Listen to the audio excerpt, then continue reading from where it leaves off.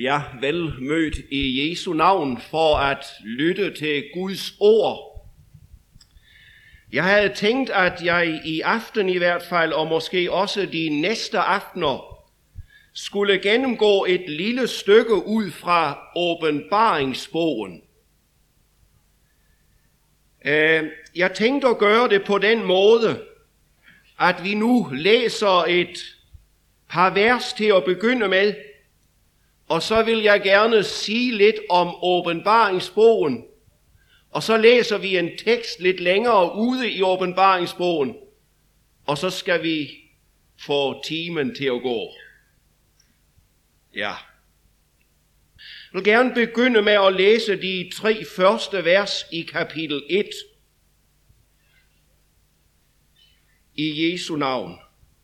Jesu Kristi åbenbaring, som Gud gav ham, for at vise sine tjenere, hvad der snart skal ske, og som han kundgjorde og sendte med sin engel til sin tjener Johannes, der hermed bevidner Guds ord og Jesu Kristi vidnesbyrd, alt det han har set. Salig er den, som læser op, og de, som hører profetiens ord, og holder fast ved det, der står skrevet i den, for tiden er nær. De første ord her i åbenbaringsbogen er meget vigtige. Her siges det, at indholdet af denne bog, det er ikke noget, som Johannes, Jesu apostel, selv har fundet på. Det er heller ikke noget, han har drømt. Nej, det er Jesu Kristi åbenbaring, som Gud gav ham, for at vise sine tjenere, Guds folk, hvad der snart skal ske.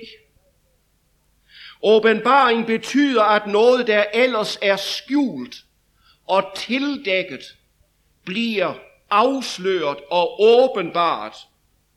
Det, der sker i åbenbaringsbogen, er, at et åndeligt forhæng til den usynlige virkelighed, til Guds virkelighed, trækkes til side, så vi ser tingene i deres sande skikkelse.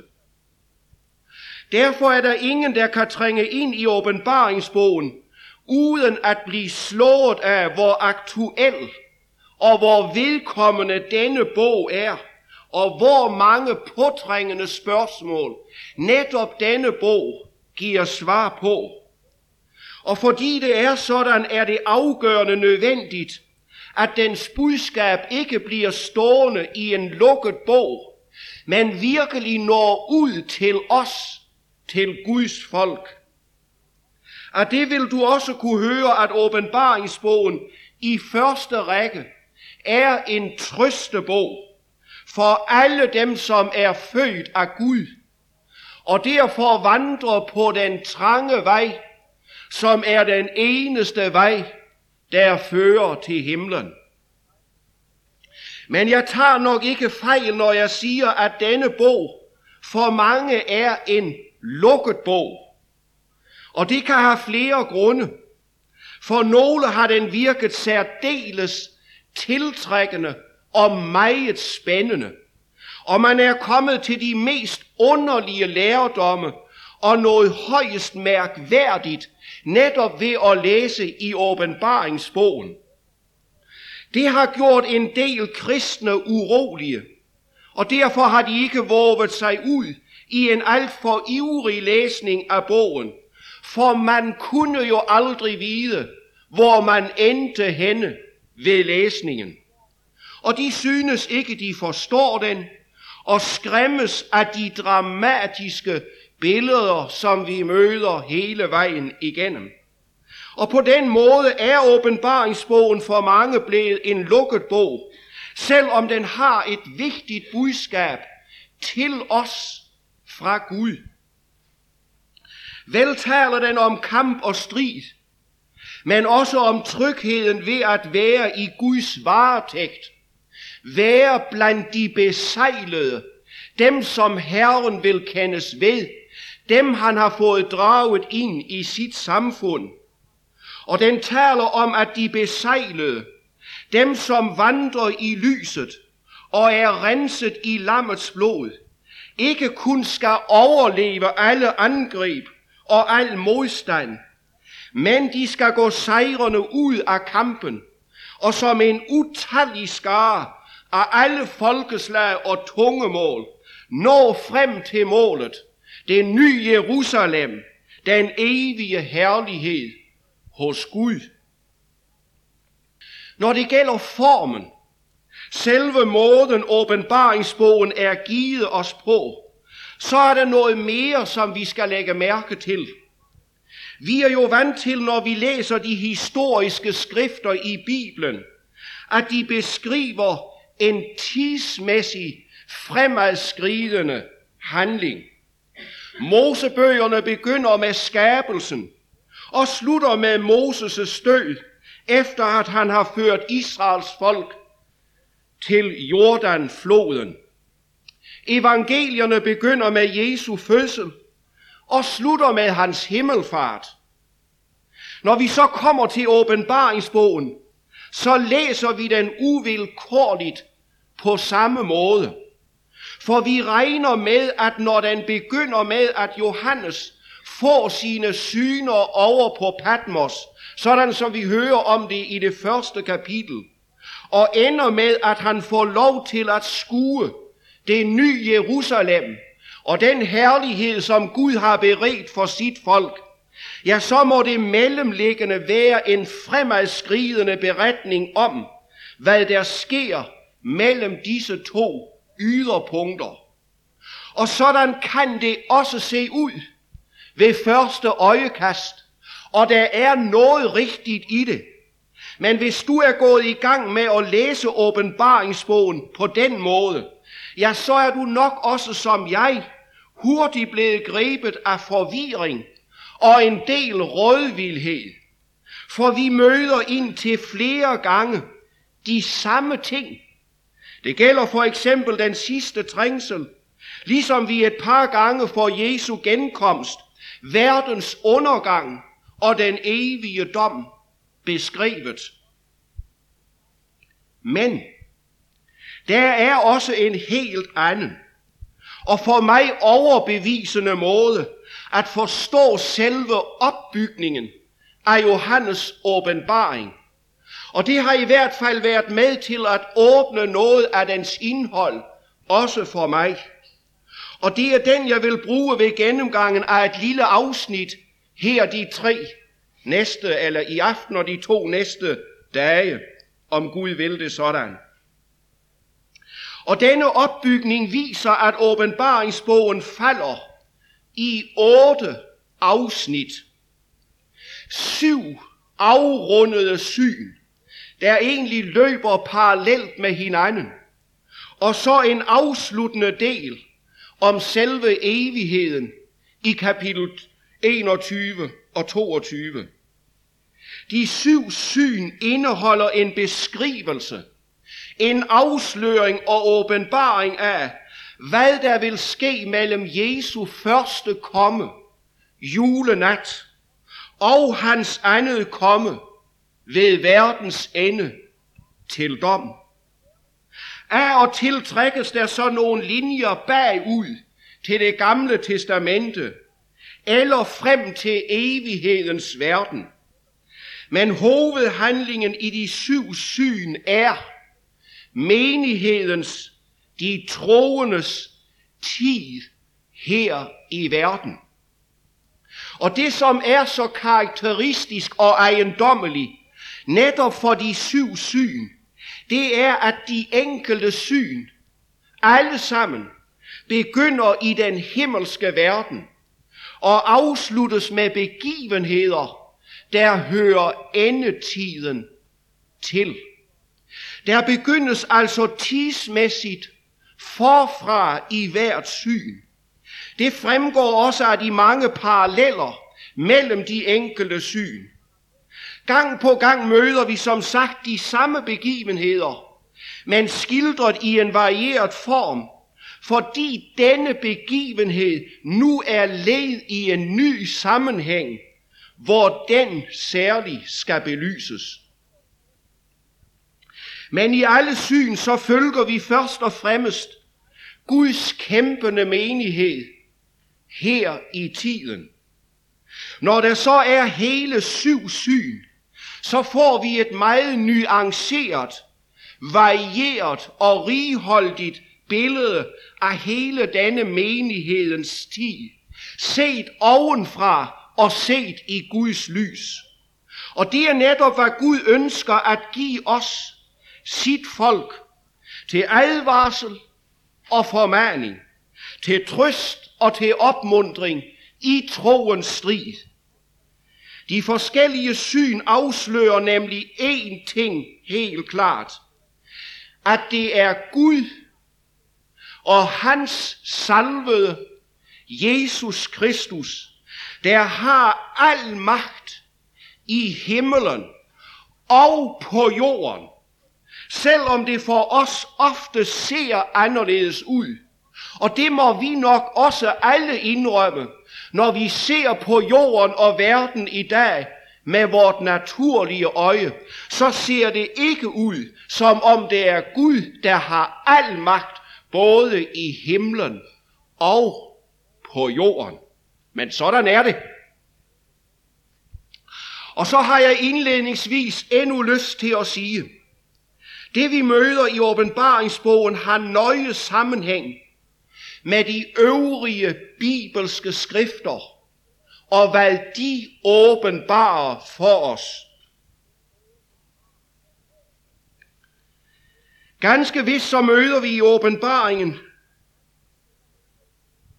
at afsløringen af de evige, guddommelige sandheder sker på en ny og ofte overraskende måde. Men det er ikke nye og bibelfremmede lærdomme, vi møder her i åbenbaringsbogen. Og derfor gælder det ikke om at bruge fantasien, for den åbner ikke for forståelsen af dette forunderlige, men vanskelige skrift.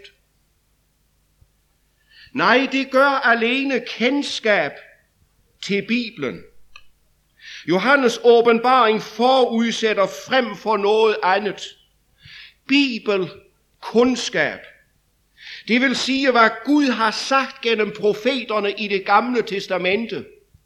Hvad han har åbenbart gennem sin søn Jesus Kristus og gennem sine hellige apostler. Det vil sige alt det, som vi har i den hellige skrift.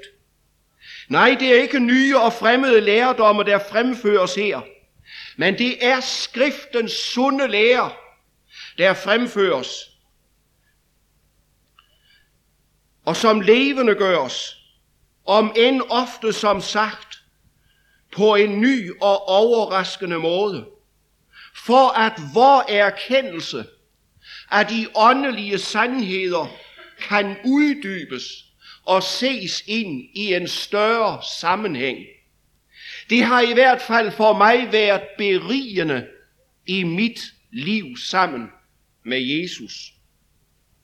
Det Johannes fik lov til at se herovre på Patmos, da han var under åndens magt, og som han med basunrøst fik besked om at nedskrive i denne bog, som vi har kaldt Johannes åbenbaring, og skulle sende til de 7 menigheder.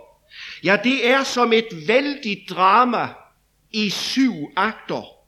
Og nu trækkes forhænget til side, og vi får lov til at se ind i tilværelsens største drama, som handler. Ja, hvad handler det om? Jo, det handler om kampen mellem Gud og hans modstander, Satan. Og det, der kæmpes om, det er menneskene. Budskabet er altså ikke noget uvedkommende, hvor vi ligesom kan stå på sidelinjen til en bedre eller dårligere kamp og bare være tilskuere. Nej, for også om din og min sjæl kæmpes der en intens kamp i den usynlige verden. Og det vil åbenbaringsbogen afsløre for os, stærkt og klart, sådan som også Guds øvrige ord gør det. For os står kampen ikke mod kød og blod, men mod myndigheder og magter, mod verdens herskerne i dette mørke, mod ondskabens åndemagter i himmelrummet, sådan som Paulus siger det i Efeserbrevet kapitel 6. Nu skal vi læse lidt længere ude i åbenbaringsbogen, men før vi gør det, så vil vi folde vores hænder og bede sammen. Og Herre, vi takker dig, fordi du vil være hos os her. Og Herre, du ved i sandhed, hvad vi trænger til. Og Herre, nu beder vi om, at du vil bøje dig ned til os, som ingenting kan fatte, om ikke du ved din ånd og ved dit ord kommer os nær. Herre, giv mig nåde og ydmyghed til at bære dit ord frem, at det kunne nå vores alles hjerter, dit navn til ære og pris, og os til evig gavn. Vi beder i Jesu navn. Amen. Jeg skal sige lidt ud fra det, som jeg kalder det fjerde syn, og som begynder i åbenbaringsbogen kapitel 11, vers 19, og slutter i kapitel 15, vers 4. Men det gør ikke noget, om du glemmer det. Men jeg vil gerne, at vi begynder med at læse her fra kapitel 11, vers 19, og til og med vers 6 i kapitel 12. Og vi vil fortsat høre i Jesu navn. Og Guds tempel i himlen blev åbnet, og hans pagts ark kunne ses i hans tempel. Og der kom lyn og brag og torden og jordskælv og voldsom hagl. Og et stort tegn viste sig på himlen. En kvinde klædt i solen, med månen under sine fødder og med en krone af 12 stjerner på sit hoved. Hun skulle føde, og hun skreg af smerte i sine fødselsvejer. Og der viste sig et andet tegn på himlen, en stor ildrød drage med 7 hoveder og 10 horn og 7 kroner på sine hoveder. Dens hale fejede en tredjedel af himlens stjerner bort og styrtede dem ned på jorden. Dragen stillede sig foran kvinden, der skulle føde, for at sluge hendes barn, så snart hun fødte. Og hun fødte en søn, en dreng, som skal vogte alle folkeslagene med et jernscepter. Og hendes barn blev bortrykket til Gud og hans trone. Men kvinden flygtede ud i ørkenen. Der har hun et sted, som Gud har gjort rede til hende, for at hun kan få sin føde der i 1260 dage. I det foregående syn, det som jeg kalder det tredje syn, der hører vi, hvordan Gud utrætteligt søger at føre den frafaldne verden tilbage til sig. Han kalder gennem basunernes drøn, gennem naturkatastrofer, syndens hærgen i menneskers liv, og gennem krige, som han lader bryde løs, og gennem sine vidners ord. Og det er Gud og hans salvede, Jesus Kristus, der er hovedpersoner i det tredje syn, som begynder i kapitel 8, vers 2, og slutter her i kapitel 11, vers 18, lige før vor tekst. Men her i det fjerde syn, der er det den store drage, den gamle slange, som hedder djevelen og Satan, og som forfører hele verden. Lyset falder ind over. Vi får en uhyggelig og rystende afsløring af hans taktik og kamp mod Guds menighed. Og han sætter alt ind på at modarbejde Guds kald og Guds advarsel til verden. Han vil ikke, så langt det står til ham, miste en eneste. Han vil med alle ham til rådighed stående midler vende hjerter og samvittigheder fra Gud og hans frelse, så mennesker holdes fast i vantro, i mørke og i deres Guds fjendskab.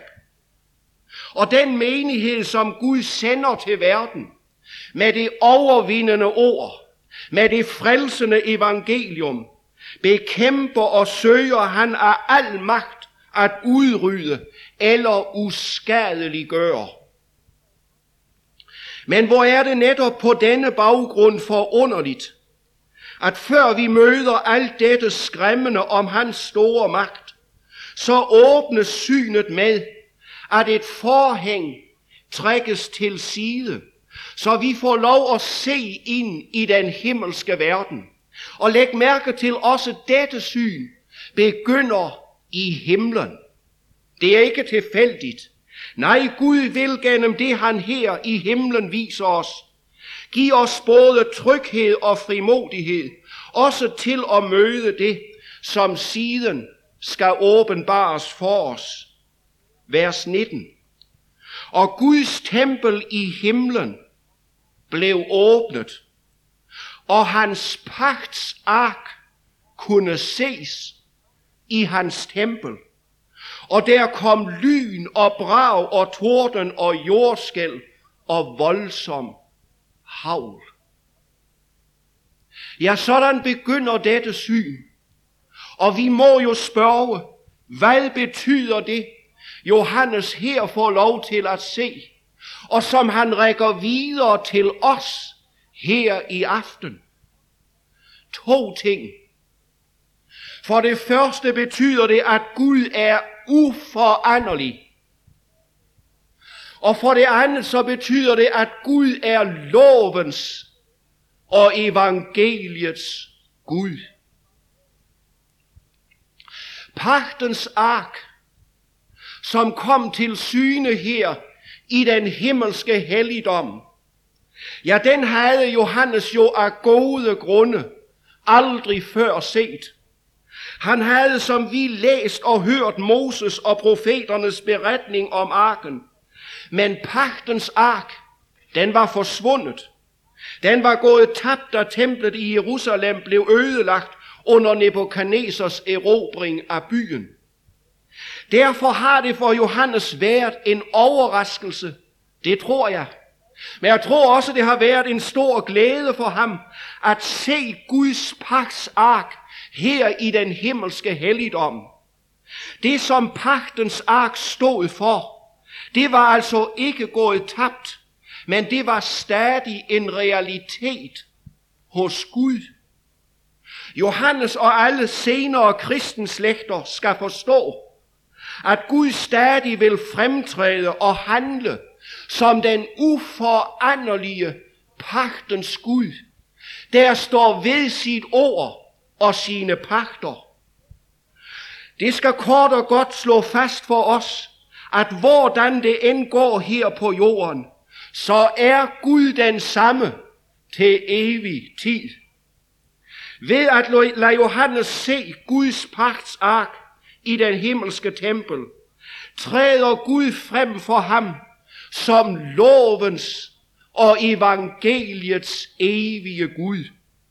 Sådan skal vi nemlig kende ham, for ikke at få et vrangbillede af ham.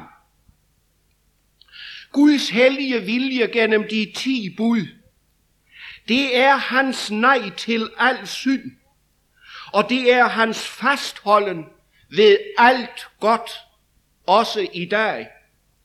Disse bud stod skrevet på lovens 2 stentavler, som lå i pagtens ark. Det vi møder her er udtryk for Guds uforanderlige vilje. For det, som er skrevet på stentavler, forbandt man også dengang med noget uforgængeligt. Ligesom når vi lader vore kære afdødes navne ofte indgravere i stene, for at vi evigt i anførselstegn, altid skal huske dem og mindes dem. Og så kan vi spørge, hvordan står det til hos os i dag? Kender vi Gud som lovens og evangeliets Gud? Eller er vi blevet ensidige i vores forkyndelse af Gud? Der er et billede af Gud, som næsten er blevet rendyrket i dag. Og når det sker, så forrykkes hele opfattelsen af, hvem Gud er, til stor ulykke for udødelige sjæle. Det er sandt, at Herren er min hyrde, sådan som David synger om det i salme 23, og sådan som Jesus siger det om sig selv, ham som er den sande hyrde. Jeg er den gode hyrde, og den gode hyrde sætter sit liv til for fårene. Jo, det vidnesbyrd, det er sandt. Men når det bliver rendyrket, der er mit Guds billede et vrangbillede. Og den Gud, jeg tror på, han bliver der en afgud, når jeg kun vil vide af denne ene sandhed. Det er ikke Bibelens Gud.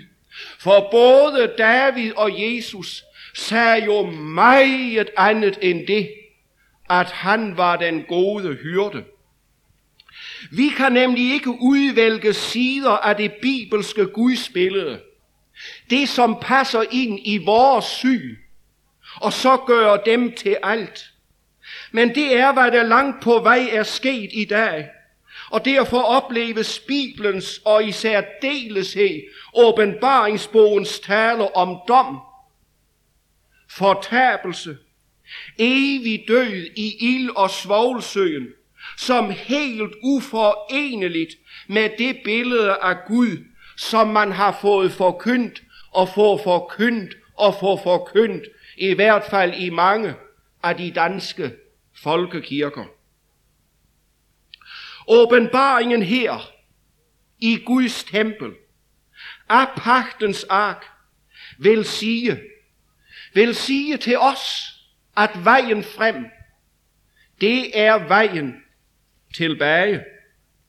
Herren sagde det gennem profeten Jeremias, da Israel var kommet langt på afveje, sådan som vi læser det i det 6. kapitel.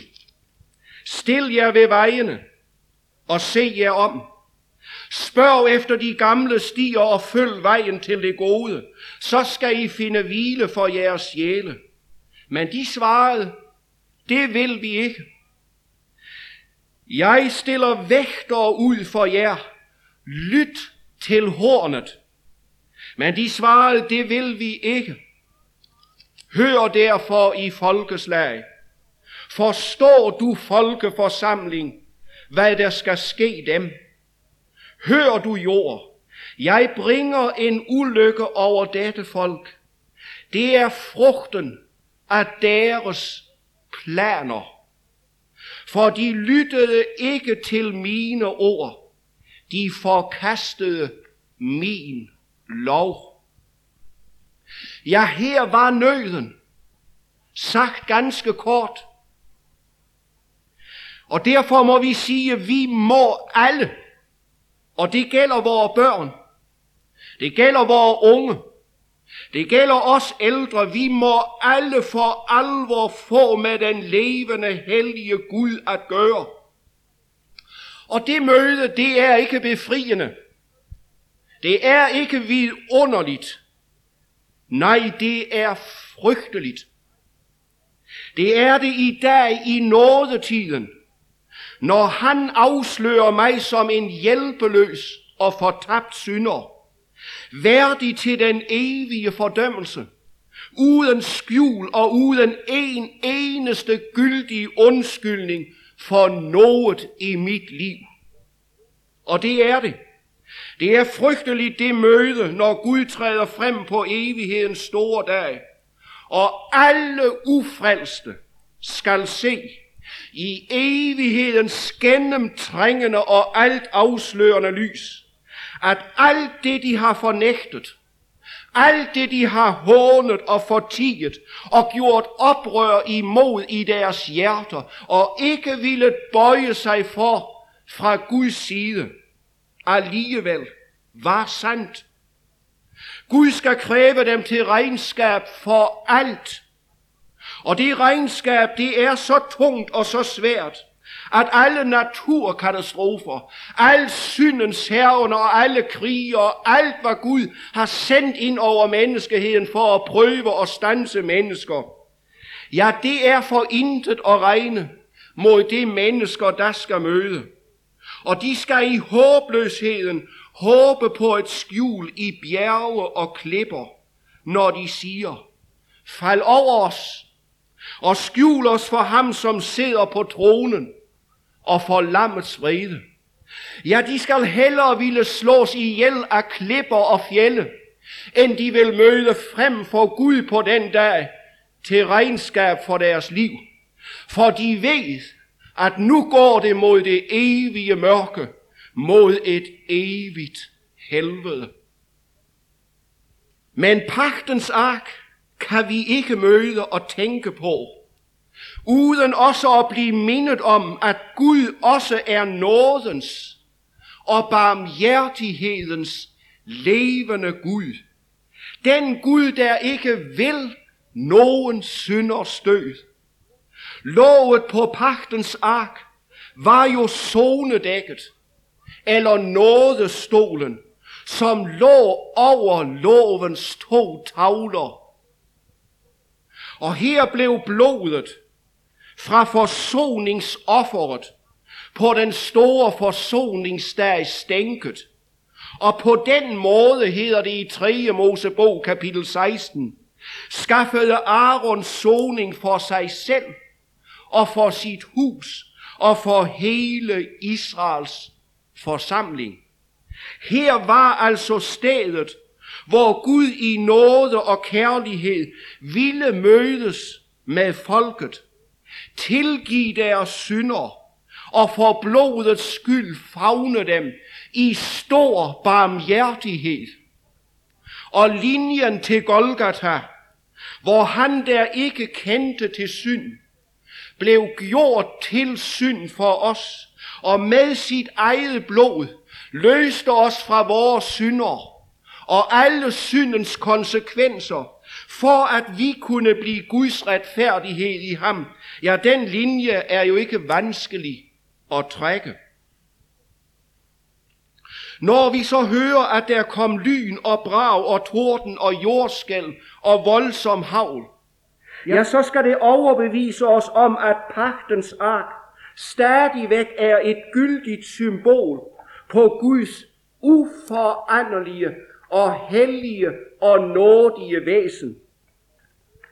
Han er Sinai-pagtens Gud.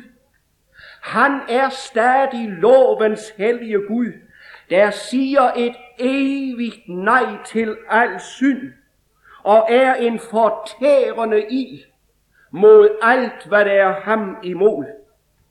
Det blev jo netop understreget ved, at det tordnede og lynede, da Moses på bjerget modtog lovens 2 tavler, beskrevet med Guds hellige finger. Hele folket skælvede af rædsel, for at Herren skulle bryde løs i blandt dem. Gud vil handle i overensstemmelse med sit væsen, sådan som han har åbenbaret det i den hellige skrift. Der udgår kraft og indgriben fra ham. Ham der er pagtens evige Gud, selvom han i lange tider kan bære over med mennesker og folk og folkeslag. men både sin lov og sit evangelium håndhæver Gud til dagenes ende. Og så bliver vi mindet om, at himlen er pagtens sted. Her står Guds pagter. Her står Guds evige ord og vilje urokkelig fast. Gud ophæver aldrig sit ord, og han handler aldrig i modstrid med det. Ja, Jesus siger det jo så stærkt: himmel og jord skal forgå, men mine ord skal ingenlunde forgå.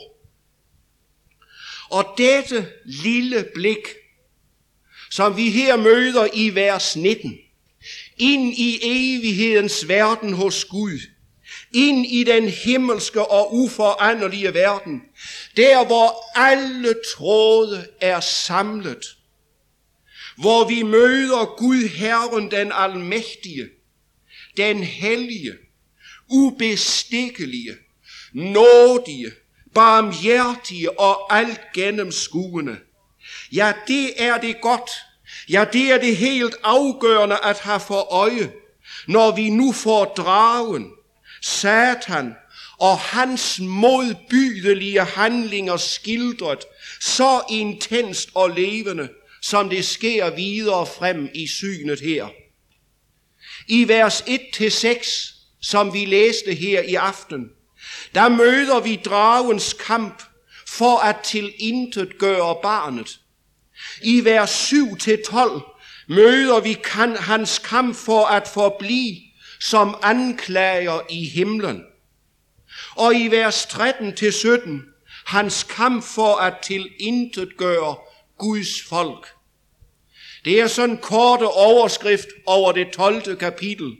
Det, som jeg havde tænkt at gennemgå lidt af videre nu og i morgen og i overmorgen. Hele kapitel 12 genlyder af strid. Det kan du godt høre.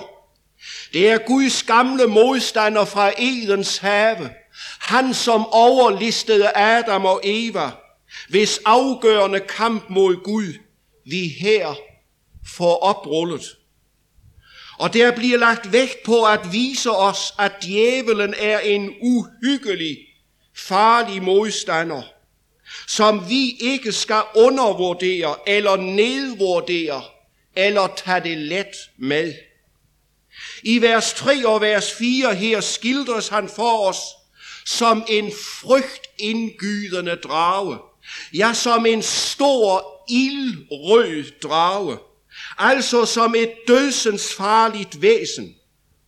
Når der står, at han har 7 hoveder, der bærer 7 kroner, ja, så lader det os ane, hvad han er ude på.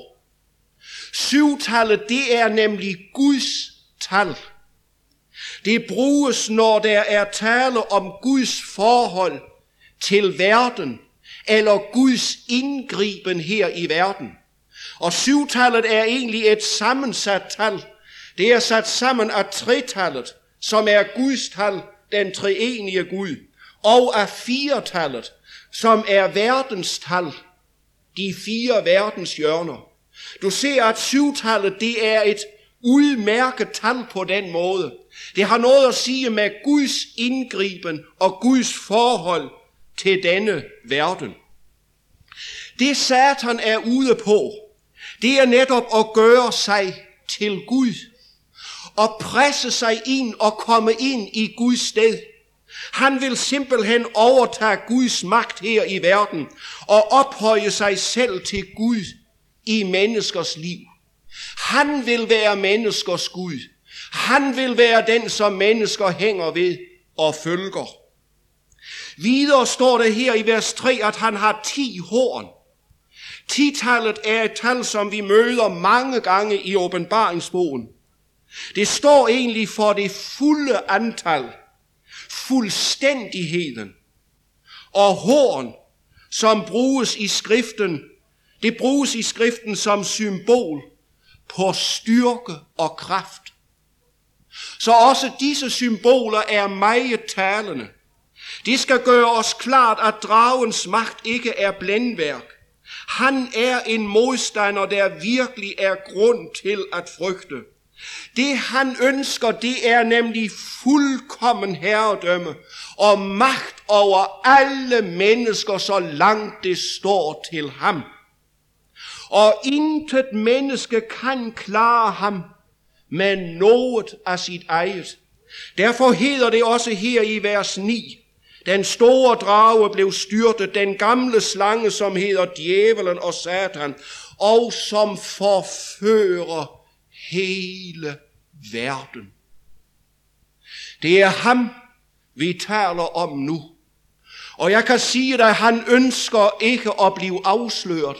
Og jeg har mærket, at han ikke ville, at jeg skulle tale om det her i aften, men tage noget andet frem. Men sådan blev det nu.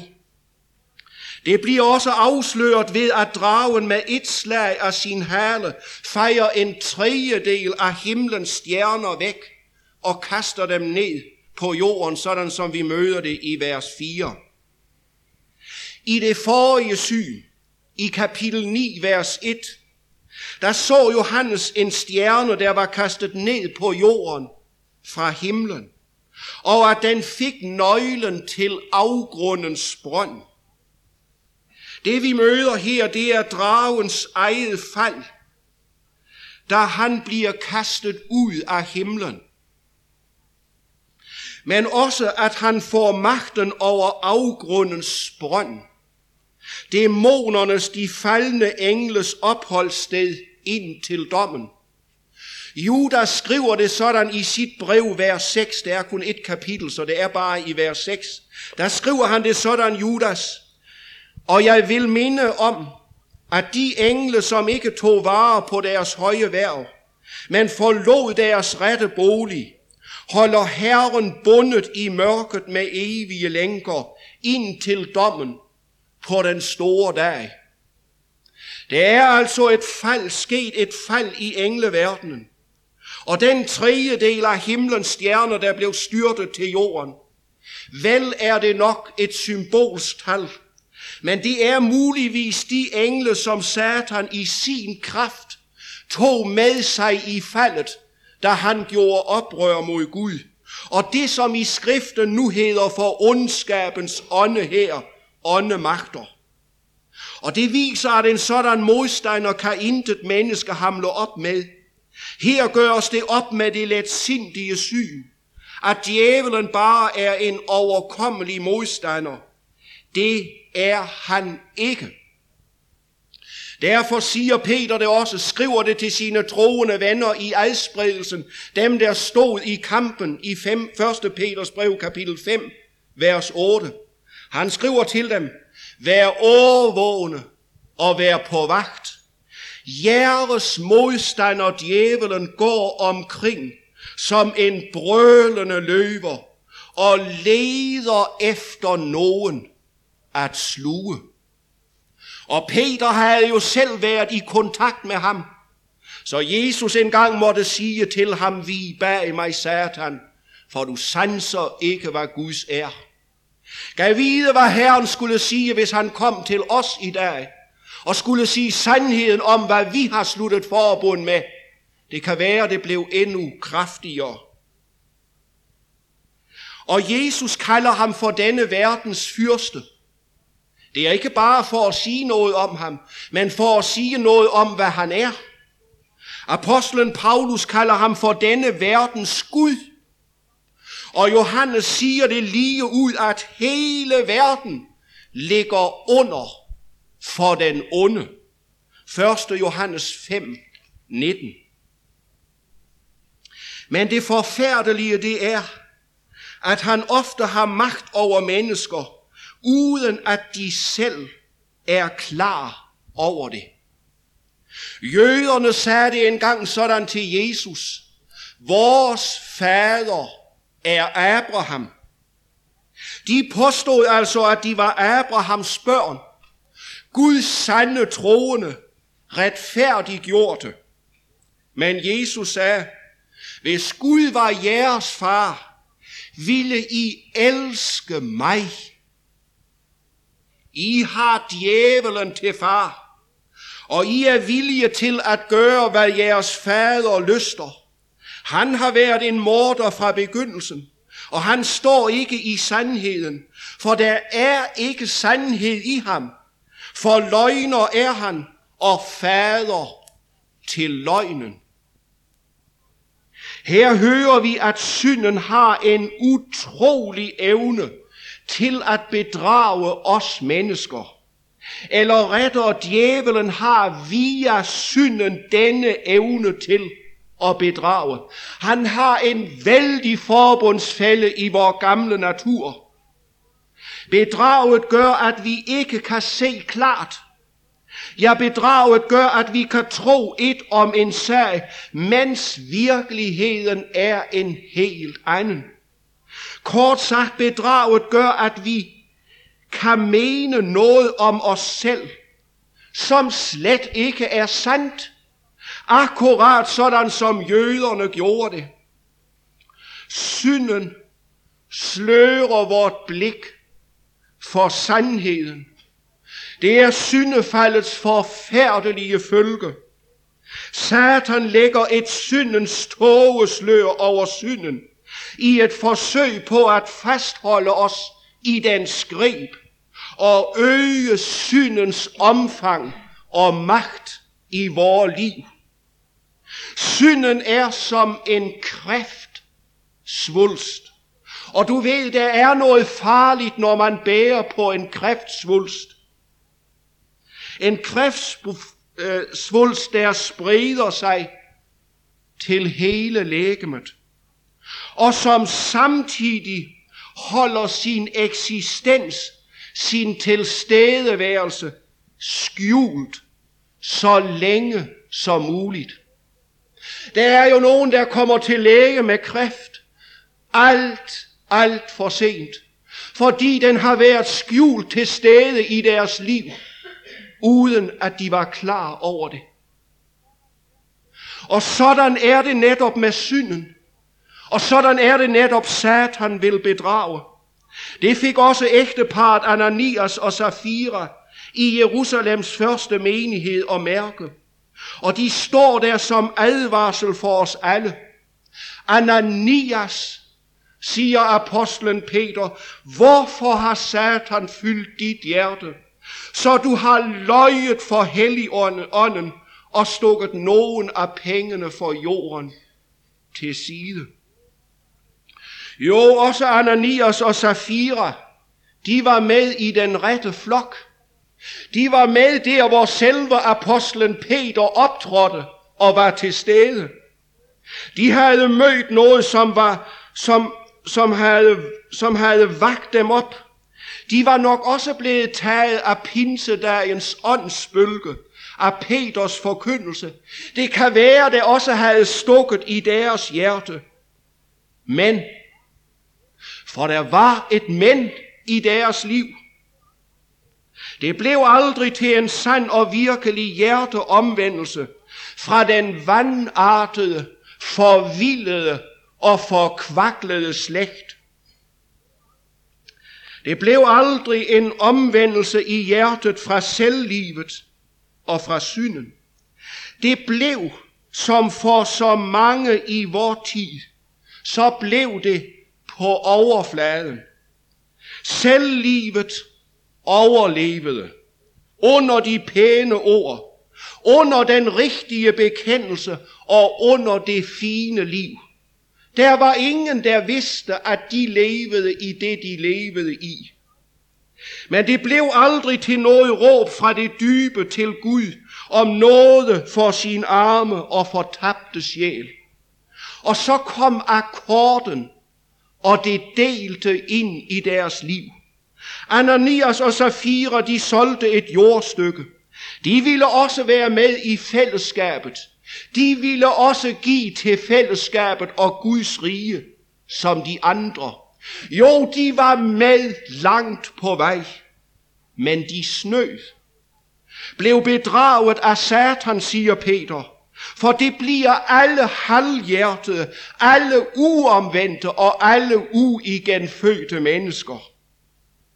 Med sin kones vidne stak Ananias nogle af pengene til side, og kom kun med en del af dem og lagde dem for apostlenes fødder, men gav det udseende af, at det var alt. Det var nøden, det var synden. De arme mennesker, hvad tænkte de på? Tænk hvilket sind, og ville bedrage Gud. Det er den gamle slangegift. Mon det virkelig er så farligt at synde? Ja, mon det i det hele taget er synd at snyde bare en lille smule, at leve i griskhed og lade kødet og selvlivet leve og råde. Ja, sådan spørger mennesker, som ikke har Kristi ånd. Sådan spørger man, når den syns erkendende og nådebehøvende og fattig ånd er borte og veget fra hjertet. Og så får man stille og ubemærket en Gud på sine egne præmisser, efter sine egne betingelser. Og vor medfødte syndenatur har ikke noget imod en kærlig, barmhjertig og nådig Gud. Bare jeg må få lov til at mene, hvad jeg vil, og bare jeg må få lov til at indrette mig, som jeg vil. Og det er faktisk den Gud, mange vil have forkyndt, når de kommer og sætter sig i bænken eller på stolene. Er vi ikke gang på gang vidne til, at kristne, som noget helt selvfølgeligt, indretter sig, som de vil? Og kender vi ikke alle trangen til at gøre det selv? Til at lade den gamle natur råde og leve ligesom de andre, vi lever sammen med? Jeg skal sige, det er en fristelse for mig mange gange. Man ved godt, hvad Guds ord siger. Men det kan man jo ikke holde alligevel.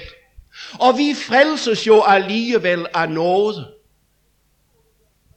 Hvem tror du, der prædiker sådan for mennesker? Hvor mange er ikke gennem en sådan opfattelse blevet ført ind i det evige frafald fra Herren? Man ved godt, hvad Guds ord siger. Men det er det jo ingen, der kan holde, og vi frelses alligevel af nåde. Og så sker dette frafald, ofte uden at mennesker har villet det. Ofte uden at de bliver klar over det, før det er evigt for sent. Først på dommens dag, så møder de den store overraskelse, disse mennesker. Her i livet har de tilsyneladende levet Jesus nær. De har spist og drukket for hans øjne, kommet i de hellige samfund, men de glemte at spørge, om han var i deres hjerter. Det var han ikke. Han kunne nemlig ikke være der. Han kunne ikke forlige sig med hjertets fredsforhold til synden. Og så måtte han vige. Gud spørger nemlig ikke efter de ord, vi har lært, men efter deres kraft. Hvis nåden ikke er blevet en kraft, der fører ind i et helligt had til synden, ja, til et opgør med den, ja, til et brud med den, så har hjertet aldrig mødt nåden, sådan som den i sandhed er. Og der kan munden være aldrig så fuld af tomme nådeord. De er uden kraft, og de frelser ingen. Den rigtige teologi frelser ikke mennesker. Sand og levende kristendom findes ikke uden kamp, bøn og længsel efter et helligt liv. I alt, hvad jeg har med at gøre. I genfødelsen vil Herren give sine et nyt hjerte, og han gør det, som brænder efter at være ham til behag og til at stille sig til rådighed for ham. Synden bliver en smerte, og det er den for alle Guds sande folk. Det genfødte hjerte kender synden som en bitter gift, der vil dræbe det levende, det varme og det velsignede forhold til Jesus. Og du og jeg mærker også dette angreb. Og så skriver han det sådan, Johannes, for at ingen skal tage fejl. I ved, at Kristus blev åbenbart for at bære vores synder. Og der er ikke synd i ham. Enhver, der bliver i ham, synder ikke. Enhver, der synder, har ikke set ham og kender ham ikke. Jeg ved, de ord kan misforstås. Det behøver de ikke at blive. Men det betyder, at ingen kan have del i Jesus og hans frelsende nåde, så det fører til himlens evige herlighed og samtidig leve i synd. Enhver, som gør det, giver med det udtryk for, at han er uden for livssamfundet med Jesus. For det at se Guds lam, det at kende ham som bar mine synder, det fører altid ind i et livslangt brud med synden, dag efter dag. Og det er en død tro, der ikke medfører et brud med det, der førte Jesus ind under Guds vrede og dom for vores synder. Du kan ikke holde synden i den ene hånd og Jesus i den anden, hvis du vil til himlen. Det er muligt, at du kan komme frem til porten, men du kommer ikke ind. Der er nemlig ikke noget urent, der skal komme ind i himlen, og synden gør mennesker urene, når de slutter forbund med den. Og så et par ord til sidst. Det vi møder her, det skal ikke fordunkle eller tilsløre evangeliets storhed og rigdom. Det skal ikke tilsløre ordet om Jesus og den frelse, som ligger færdig i ham for den største synder og den dybest faldne. For om ham vidner alle profeterne, siger apostlen Peter, at enhver, som tror på ham, skal få syndernes forladelse ved hans navn. Og det betyder, at alle er købt lige dyrt, da Jesus gav sit liv på Golgata. Og han har ingen højere ønske, end at alle fortabte synder, den alleryngværdigste i hele verden, ville tage imod syndernes forladelse i hans navn. Og jeg vil gerne sige det her til allersidst. Du mener måske, at din synd, du mener måske, at din kommen til kort, dine fald og dine nederlag, og lad dem være så mange de være vil, når du sidder her i aften, at de er så store, at det går ikke an at tro på Jesus.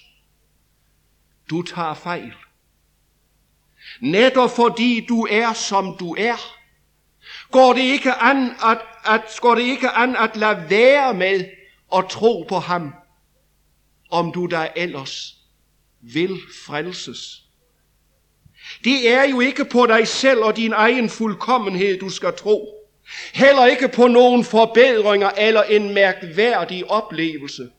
Nej, at tro sig særlig, det er at tro på det soningsoffer, som Jesus for 2000 år siden bragte på Golgata. Og jeg har lyst til at sige, at det har gyldighed ind i forsamlingen her i aften, til særlighed for hver synder, der tager sin tilflugt til ham. Og så betyder det intet, hvor uværdig du er i dig selv. For det Jesus har gjort, det er nemlig altid lige fuldkommen. Og det er det eneste, der gælder for Gud til særlighed. Og derfor er det så forunderligt at være i ham. For der er ingen fordømmelse for den, som er i Kristus Jesus. Amen.